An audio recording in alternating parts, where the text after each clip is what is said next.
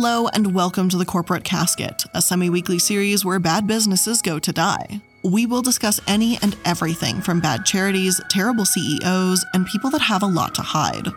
I'm the Illuminati, and welcome back to the final episode, Part 4 on Disney. Our first episode was about Disney's history, the second was about Disney World and the abuse there, and the third was about the Disney Channel and the horrific acts behind the scenes there. And today we're talking about Disney and their power. We know Disney abuses their power, and we've seen it already, but we're going to get into some more modern examples of this. First and foremost, let me state that by no means is this everything Disney has ever done. Despite this series already being the length of a whole Disney movie itself, I doubt I could really give a comprehensive guide of everything because there's so much. Still though, I hope this series can help give an inside look into the side of Disney that they tried to hide, dismiss, or brush aside. So anyway, let's get back into it and start off with how Disney handles their trademarks.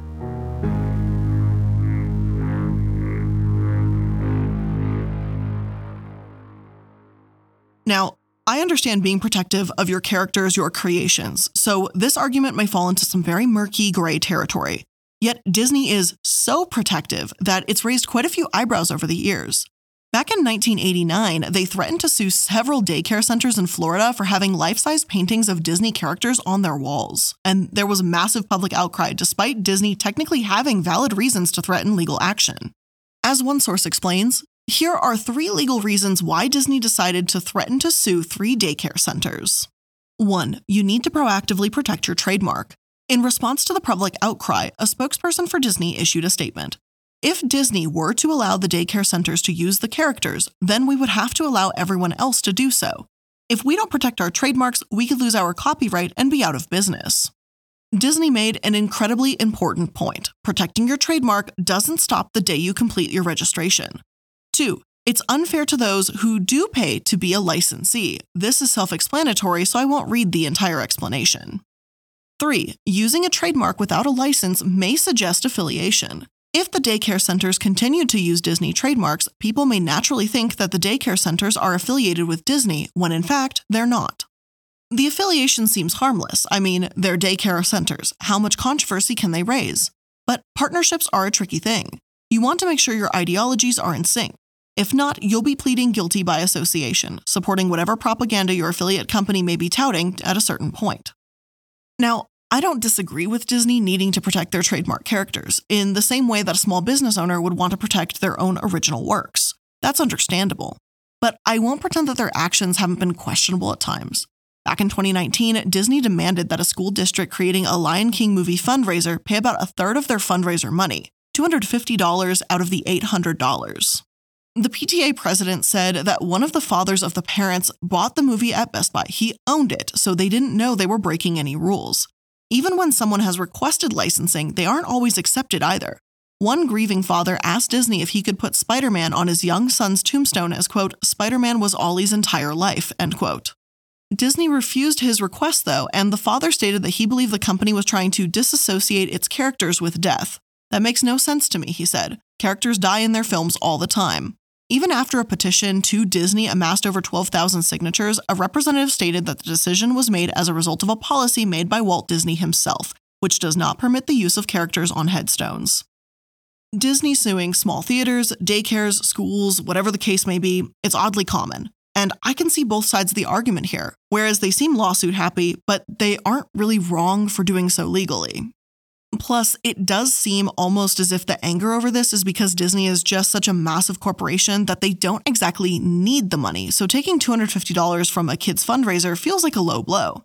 Yet if this were a small business, I bet more people would be inclined to support them and agree that they deserve to be paid for their work.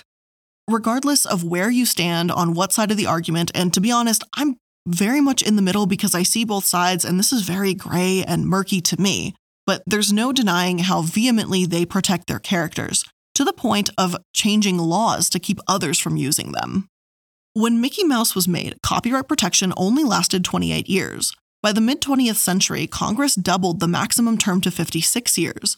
Then, in 1976, Congress overhauled it, and instead of fixed terms with a maximum 56 years, individual authors were granted protection for their life plus an additional 50 years before their work became public domain, free for anyone to use. For works authored by corporations, the terms were extended to 75 years. But in 1998, this wasn't good enough for Disney, as copyrighted works from the 20s were scheduled to begin falling into public domain. Their extensive lobbying campaign became known as the Mickey Mouse Protection Act, though formally speaking, it's the Copyright Term Extension Act. Again, as much as I understand their desire to protect their character, lobbying Congress to change the laws to suit them is a bit extreme, and it shows just how much power Disney has. One source says, Sprigman, a legal scholar at New York University, sees public outrage over the 1998 extension as a catalyst for the copyright reform movement that came of age with the protests that stopped the Stop Online Piracy Act last year. None of that would have been possible without the loss of the CTEA and Eldred, he argues. One advantage opponents will have this time around is better arguments and evidence. Public debate over the last extension has stimulated increased academic research into the economics of the public domain, and as a result, we know a lot more about the costs of longer copyright terms than we did 20 years ago. One striking example, a study looked at the availability of books published in the last 200 years on Amazon.com. Surprisingly, the study found that there are more printed books available from the 1880s and 1980s. When books fall into the public domain, as works from the 1880s have, anyone is free to republish them. In contrast, books from the 1980s are still in copyright, so only their original copyright holder can give permission to distribute them. As a result, older books are actually easier to get online than newer books are. That means that the 1976 and 1998 extensions have deprived a generation of readers of easy access to books from the 1920s, 1930s, 1940s, and 1950s. Disney's lobbying hasn't just impacted Disney. It's affected the publishing world, other acts and laws that have followed, all simply to benefit themselves. Sprigman argues that the only reason to extend these terms is that it gives private benefits to Disney or Time Warner, and copyright isn't supposed to be about corporate welfare in the first place. With this extension, Disney's beloved Mickey Mouse is supposed to fall into the public domain on January 1st, 2024, and Superman, Batman, Snow White, and early Looney Tunes characters will follow in 2031 and 2035. In the next couple years, I'm pretty confident that we will see some pushback on Disney's end, but I question if they'll really be able to keep fighting this forever. It's not as if Disney can't profit off Mickey Mouse merchandise and sales once he's in the public domain. It just means they'll have competition. Now, some sources have speculated that what will happen when Mickey does finally hit public domain. After all, his trademarked white gloves weren't worn in Steamboat Willie, so if you wanted to sell a Mickey toy with white gloves, you'll need to wait an extra year or so when the copyright for the first Mickey with shorts and white gloves from the Opry House is scheduled to expire. Then, since the early Mickey Mouse cartoons were in black and white, you'd actually have to carefully research when his colors first appear if you wanted to sell Mickey merchandise. I think it's hilarious to imagine that all these old-timey Mickeys suddenly on the market, just kind of everywhere, yet Disney keeps changing the copyright laws to suit their needs, so who knows, this may not actually ever happen. Frankly, I find Disney's actions shady for a whole slew of reasons. The first is obvious, and it's that they're changing the laws to suit their needs. But the second is that Disney profits off of public domain works in the first place. Think about it. Their movie Tom and Huck from 1995 was based on The Adventures of Tom Sawyer by Mark Twain in 1876. Aladdin is from a 1706 folktale in 1001 Nights.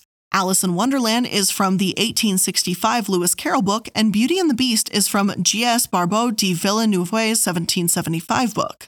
A Bug's Life is from Aesop's Fables, Cinderella is part of Grimm's Fairy Tales, Frozen is based on Hans Christian Andersen's 1845 Ice Queen, Hercules is from a Greek myth, The Little Mermaid is also from an 1837 Hans Christian Andersen story, Mulan is from a Chinese legend, Princess and the Frog is from the Brothers Grimm folktale, Robin Hood is from English folktales.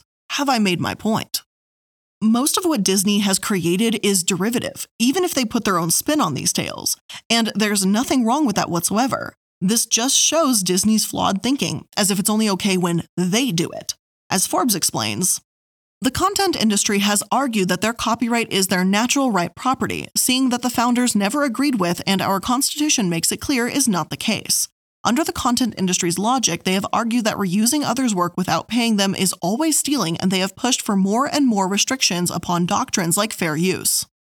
One of the content industry's most ardent supporters in Congress, Congresswoman Marsha Blackburn, has even directly ridiculed the concept of fair use as being theft by comparing it to being a little bit pregnant, arguing, how do you go snip just a little bit of what somebody has created? We have to begin to look at this issue. Not as just snippets, but we have to look at it as theft. The first Mickey Mouse film, Steamboat Willie, was itself a parody of Buster Keaton's film Steamboat Bill Jr. Hell, not only has Disney created parodies, some say they've straight up just stolen from the Japanese anime Kimba the White Lion from the 1960s when they made Lion King. Others say they're not the same at all, and the journey of these two characters is extremely different. They're both just about young lion princes, and you can't own that concept. This could be an entire topic in of itself, and there's a 2.5-hour video analyzing this from a YouTuber, yourmoviesucks.org, so I'll leave that in my sources if you want to take a look at that too. Again, since everything is derivative, I can't fault Disney for this, but it's upsetting that Disney won't allow anyone to do what they've been doing for, it seems, nearly their entire existence. It's hypocritical at best, extremely shady, and upsetting at worst. Aside from the lobbying surrounding Disney, I wanted to see if they've really improved. After all, while they may not be making movies like Songs of the South anymore, and they're putting disclaimers on their older and obviously racist films, what about now? Are Disney films still racist and raising girls to believe that their purpose is to find a prince? Well, it may not be as outwardly discriminatory as before, but there's still a few bones to pick with Disney. Hope Wabuke, in her article Disney's Disembodied Black Characters, points out that in The Princess and the Frog, as well as their recent movie Soul, Disney has yet to have a happy movie with a black protagonist. Soul centers around the main character dying. The protagonists in Princess and the Frog are animals most of the film. Lack of representation is still a problem. I won't pretend that they haven't done some tremendous good with movies like Moana, Raya and the Last Dragon, and Coco. They also have a movie to be released this year called Encanto that takes place in Colombia. Yet, as many steps forward as Disney has taken, this doesn't mean we should ignore some of their massive steps backwards. Some have claimed that, in trying to be more inclusive, Disney's brand of representation has become cultural appropriation. Yashu P. Lachurla from the Hofstra Chronicle writes that, Raya and the Last Dragon is set in a fantasy location inspired by the entirety of Southeast Asia. That concept already raises many flags. Despite meaning well, a movie lumping together any large group of people and co-opting their culture and experiences for representation is just an easy way for Western creators to check us off their diversity list. Just as how it is racist to conflate the entirety of East Asian culture, the rest of Asia also deserves the same pushback from audiences when it happens to that area's cultures. The peppering of various familiar elements from Southeast Asia in the film doesn't take away from the fact that, unless referred to by its original name, a lot of those symbols can be construed as having been added to fit the vibe instead of for authenticity. The film reportedly draws from any and all cultures of Southeast Asia, so how are we to know that Raya's hat is specifically a Filipino salakot or that the soup from the movie is congee? Those details are nice to infer, but with Hollywood and Western media's track record, it's hard to trust anything other than an official statement that these choices were made intentionally and not just to provide a Southeast Asian feel to the film. Similar to how Disney casted light-skinned South Asians for the role in their 2019 Aladdin live action, these unsubstantiated additions to the film contain no actual representational value. The main grievance, however, is the casting. While Disney is working to diversify on-screen talent, this should extend to voice acting roles. Kelly Marie Tran, a Vietnamese American, voiced Raya and is the only person of Southeast Asian descent on the main voice acting cast. So that begs the question, is Disney actually attempting to be inclusive in their movies, or are they just trying to seem inclusive for profit's sake because they know that racism isn't going to go well with their audiences now? Not to mention, the majority of Southeast Asia doesn't have access to Disney+, so they can't even watch the film. It looks fantastic on paper, yes, and I'll admit that when I saw the trailer and I heard they hired Asian actors and actresses, I was thrilled. It's disappointing that once you dig a little bit deeper, it's pretty clear that this movie, according to one source, treats Southeast Asian cultures like a buffet. Not every one of my sources feels the same on this point. NBC News points out that just like how every Game of Thrones could be seen as a mishmash of Western history, Raya is clearly a fantasy world with a mishmash of Southeast Asian influences to tell a story. Whether or not you love or hate this movie, feel its cultural appropriation or not, the next couple examples I'd like to go over are a bit more black and white. We're going to start with Mulan.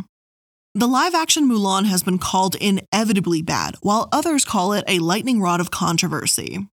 Shirin J. Sao made a YouTube video about everything culturally wrong with the 2020 film, and their video became so incredibly popular that it gained almost 3 million views as of writing this. And as a brief aside, many of you mentioned them to me during the Wu Zetian video as they were coming out with a book in September 2021 called Iron Widow, which should be out by the time this episode goes live. And it's called Iron Widow, and it's a retelling of her story. So feel free to check it out. It sounds amazing. I am absolutely going to be taking a look at it because I love the history of Wu Zetian.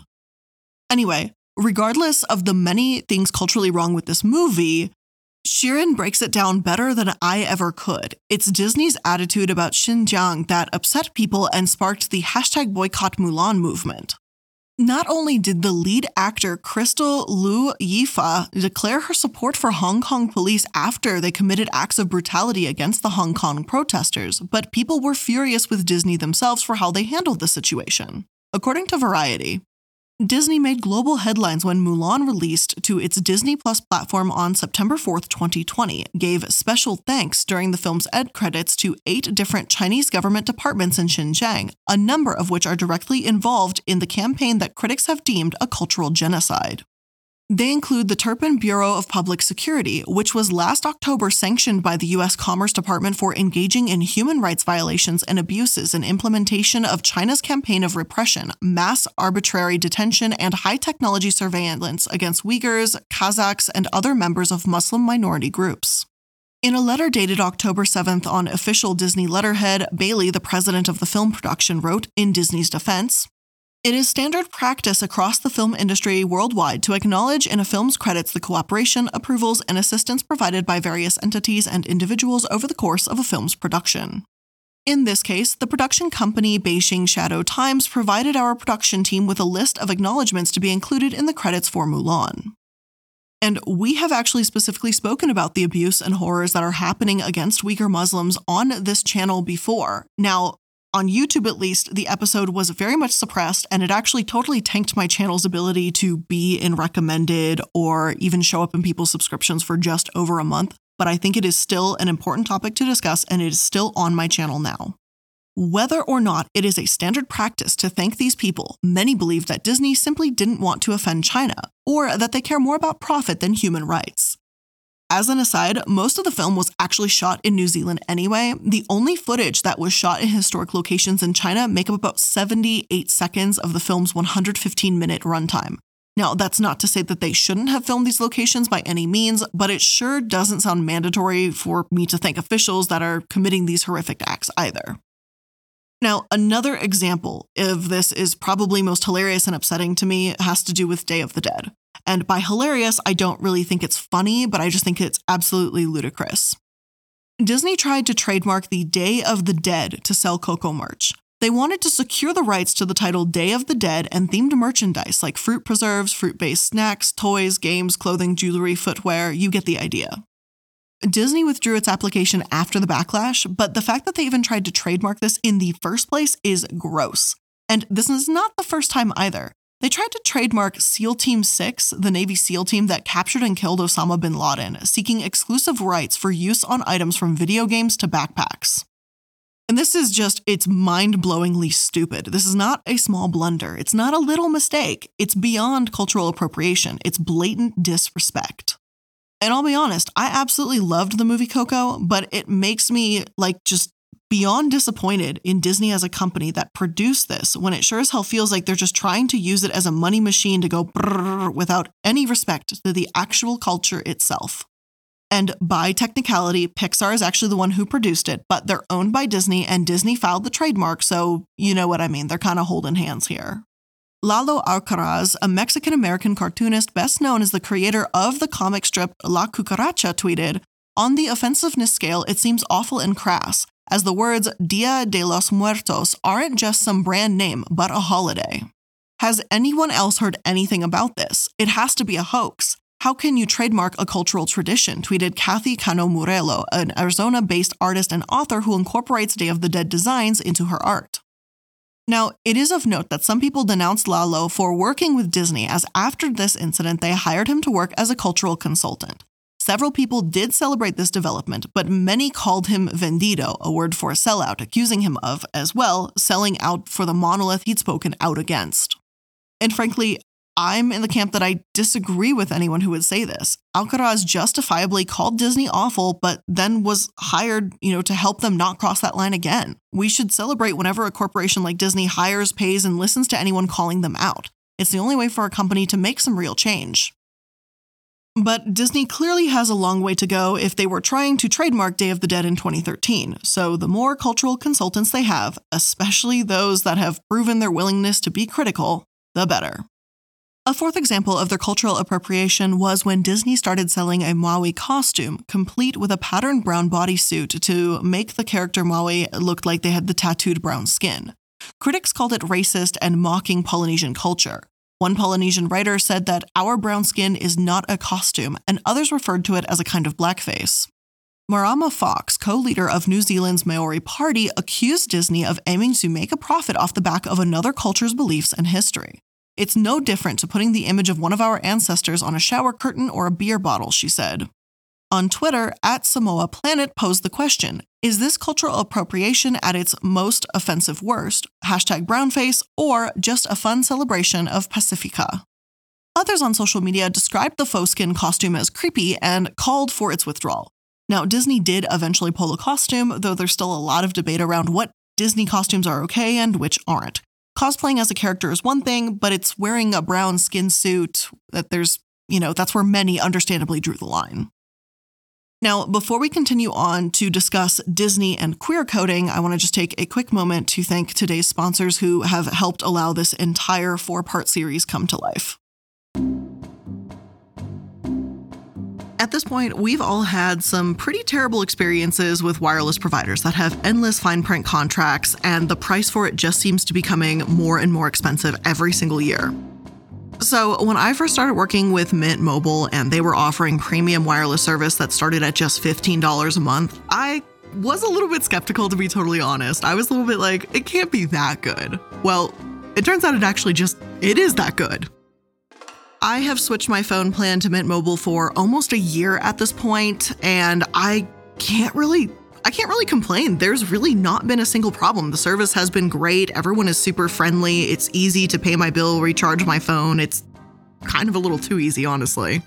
I feel like I've been conditioned that dealing with your cell phone provider is an absolute train wreck. So for this to be so easy, so simple, and I don't even have to call because I don't like calling people, that's the best.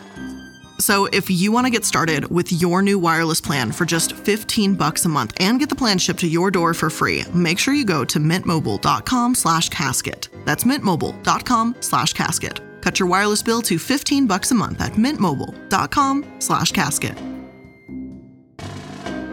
Spooky season is finally upon us, and you know what that means. Maybe you want to go outside and walk and take a look at the beautiful leaves changing colors if you're somewhere in the world where it allows you to do that, because that doesn't apply in Colorado. But more importantly, it's going to start getting darker out sooner. It's going to start getting a little chillier, a little nice breeze here and there, perhaps even some snow a little early on, and that means I'm not going outside anymore. It's done. The outdoor season, she is closed for the year.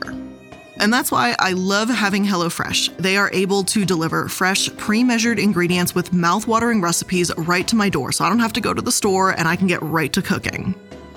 And HelloFresh is endlessly customizable. There's so much for everyone. It doesn't matter if you need family-friendly meals, low-calorie or vegetarian options. They have a little bit of everything to make sure that you enjoy what you're eating, but that you can also get outside your comfort zone and try something new.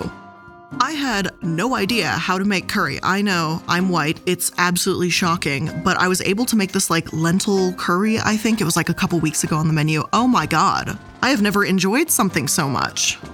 And one of my favorite parts about HelloFresh is there is a ton of flexibility. You can control everything about every single one of your shipments, your meal plans and everything right from an app. So you don't have to call anyone. You don't even have to go on your computer. You can just literally do it right from your phone. So go to HelloFresh.com/casket14 and use code casket14 for up to 14 free meals, including free shipping. That's up to 14 free meals, including free shipping at hellofresh.com/casket14 with code casket14.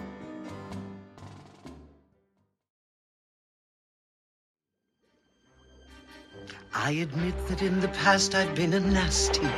They weren't kidding when they called me, well, a witch. But you'll find that nowadays I've mended all my ways, repented, seen the light, and made a switch. Now, very briefly before I continue, I want to talk about Disney and queer coding.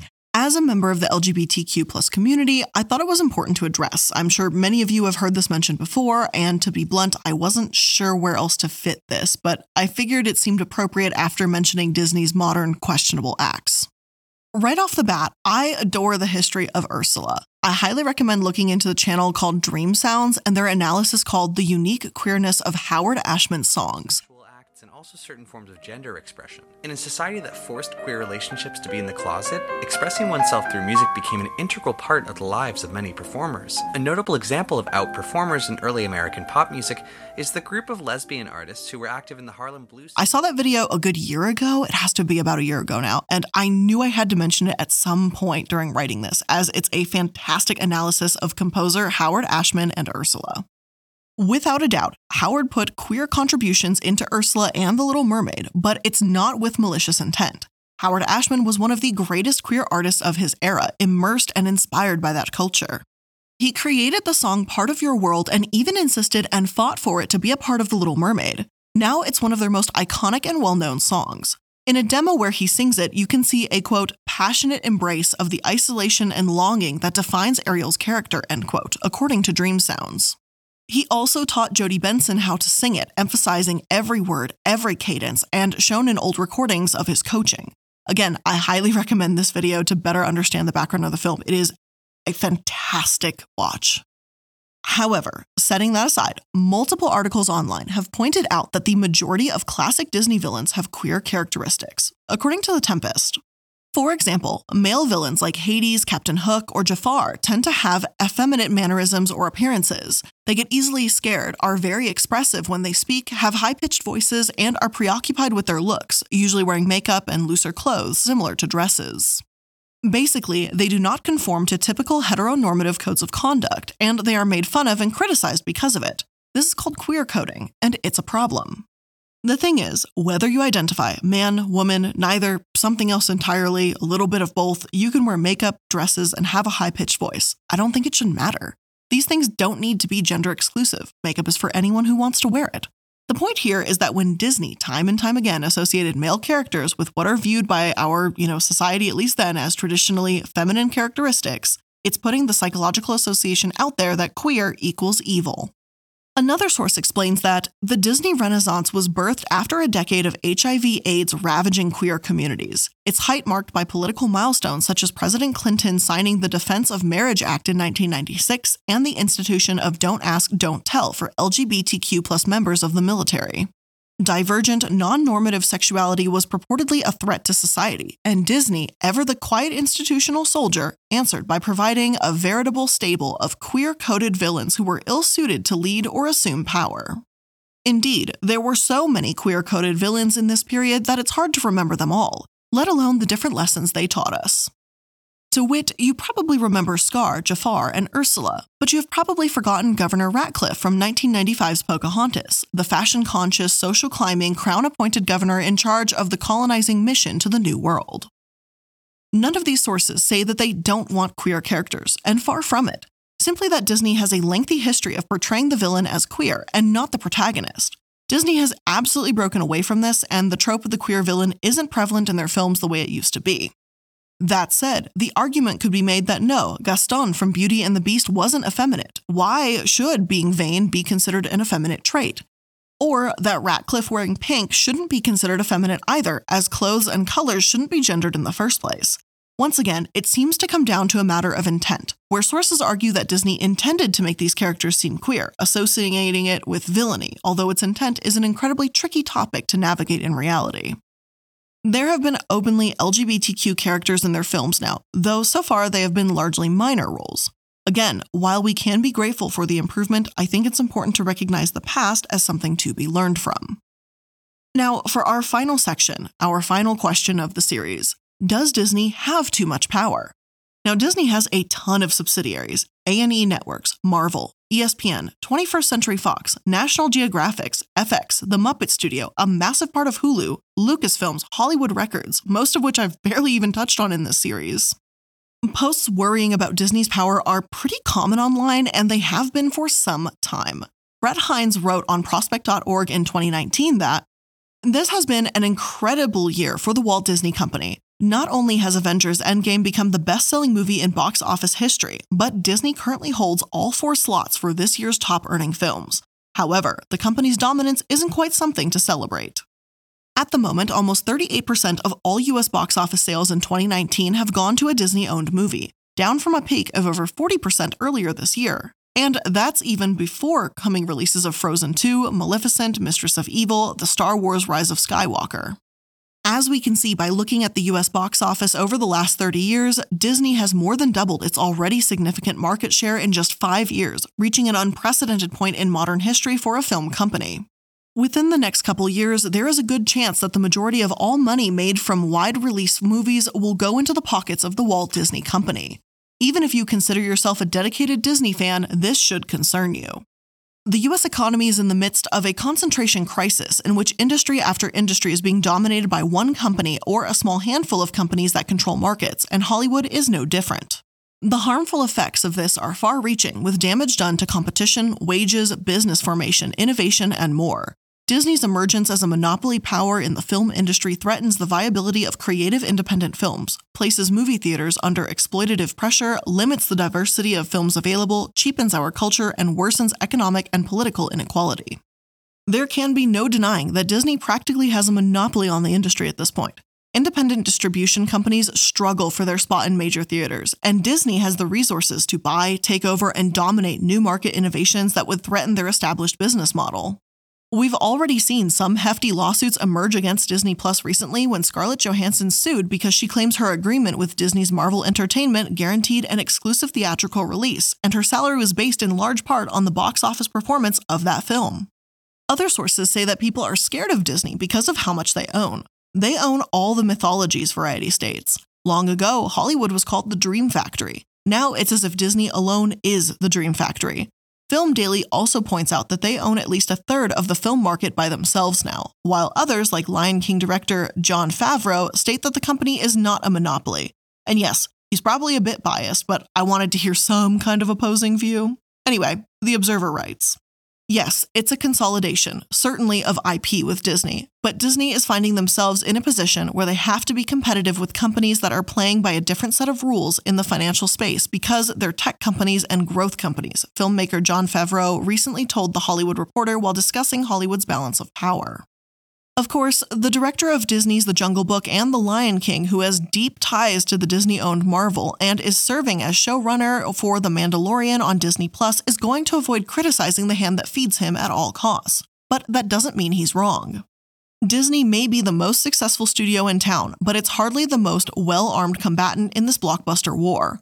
The Mouse House is valued by Wall Street at around $247 billion, far behind the likes of Facebook, $514 billion, Google, $808 billion, Amazon, $873 billion, and Apple, $920 billion. In many ways, the financial reality of entertainment media today is rigged against traditional companies in favor of long-term tech stocks, or the growth companies Favreau spoke of. Wall Street gives them a longer leash. How else is Disney meant to compete given the layout of the playing field? Hate the game, not the player. And he does have a point that Disney is simply competing in this game like any other massive company out there, and they are certainly a massive player. Even so, whether or not Disney created this game, how they play it out has also been a matter of contention. On the note of power, let's talk about their expansion throughout the world. Though we mentioned Michael Eisner's early years as CEO when he was the man that saved Disney, his need for expansion has done more than raise a few eyebrows. Ignoring the advice of experts, Eisner built Euro Disney near Paris, France, instead of southern Spain. Even though Spain offered a year-round, warm weather, local climate, and boasted that they needed infrastructure, Eisner believed Paris was a more prestige location and insisted it be built there. This became what some would call a cultural Chernobyl, as one source explains. Disney knew that building a fairy tale theme park in Europe would be a tall order, as many elements Americans find exotic, like castles, are common tourist attractions in France. To their credit, they did an excellent job on the design angle.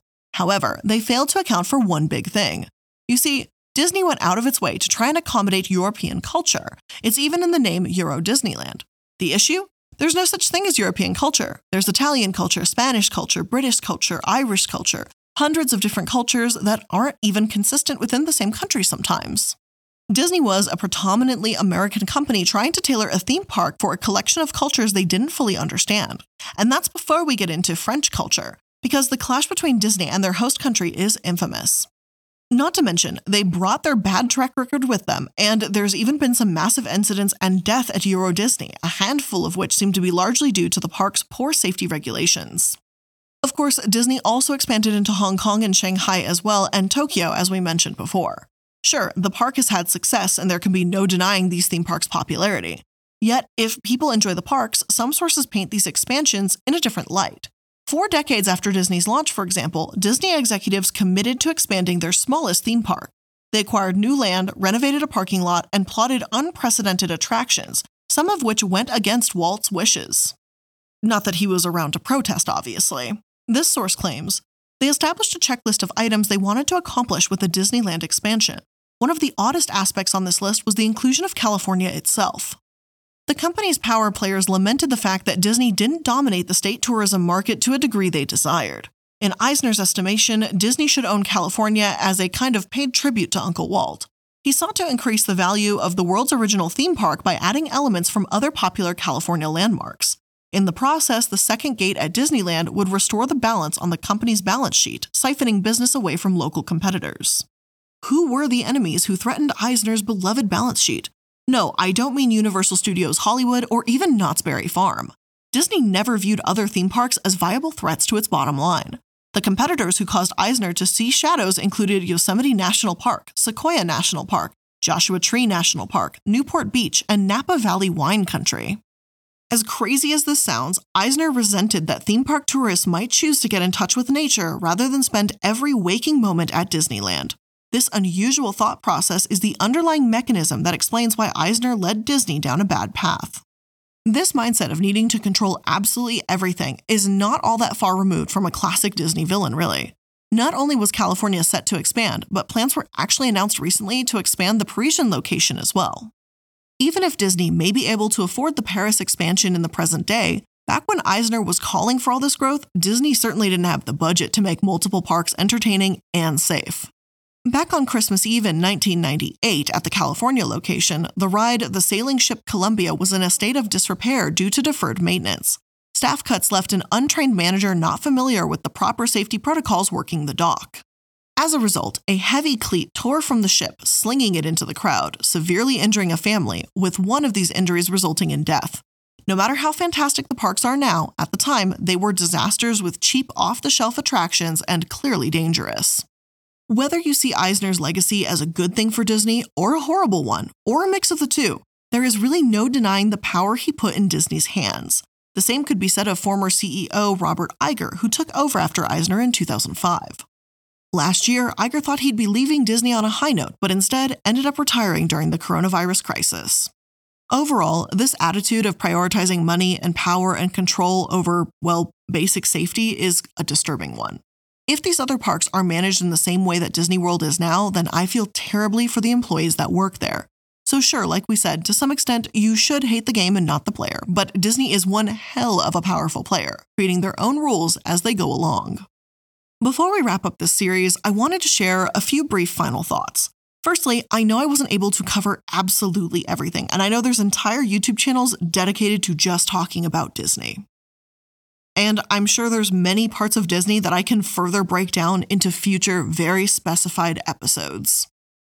But I hope you can generally see that after about 28,000 words and a 57-page-long script and like almost 2 hours worth of content or a little over, I simply still could not fit in everything, but I tried to cover some of the more important, larger pieces. Secondly, even though I know this is going to sound a little bit insane, I'm not going to try and get anyone to stop watching Disney or enjoying Disney after this. Yes, I did just make a 4-part series covering many of their errors, but that's because I'm sure most of you know what joy their movies can bring, and there is some good in them, yes.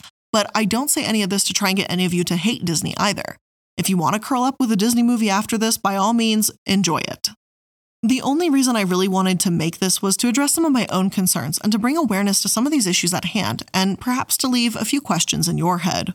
Disney has a lot of power, and no matter how much you love them, they should be held accountable for their actions too. In many cases, I don't feel like they have been. The abuse of innocent animals suffered on Discovery Island, the way their workers are treated as disposable, and how they have consistently ignored sexual assault allegations, it's all extremely worrying. Whether or not you think Disney is improving, how can people really be expected to move on when they haven't really apologized either? I feel that it's important to know what we can about these titans of industry because, after all, this script has proven that our voices can make a difference at times. If not for the massive backlash, they may not have retracted their trademark filing for Day of the Dead after all. But with all of that being said, that's where I'm going to end today's episode of The Corporate Casket and this 4-part series about Disney. I hope you enjoyed it. I hope you learned something new throughout all of this, and thank you for spending your valuable time out of your day to watch this or listen along with me. I appreciate you, and I'll see you in the next one. Bye!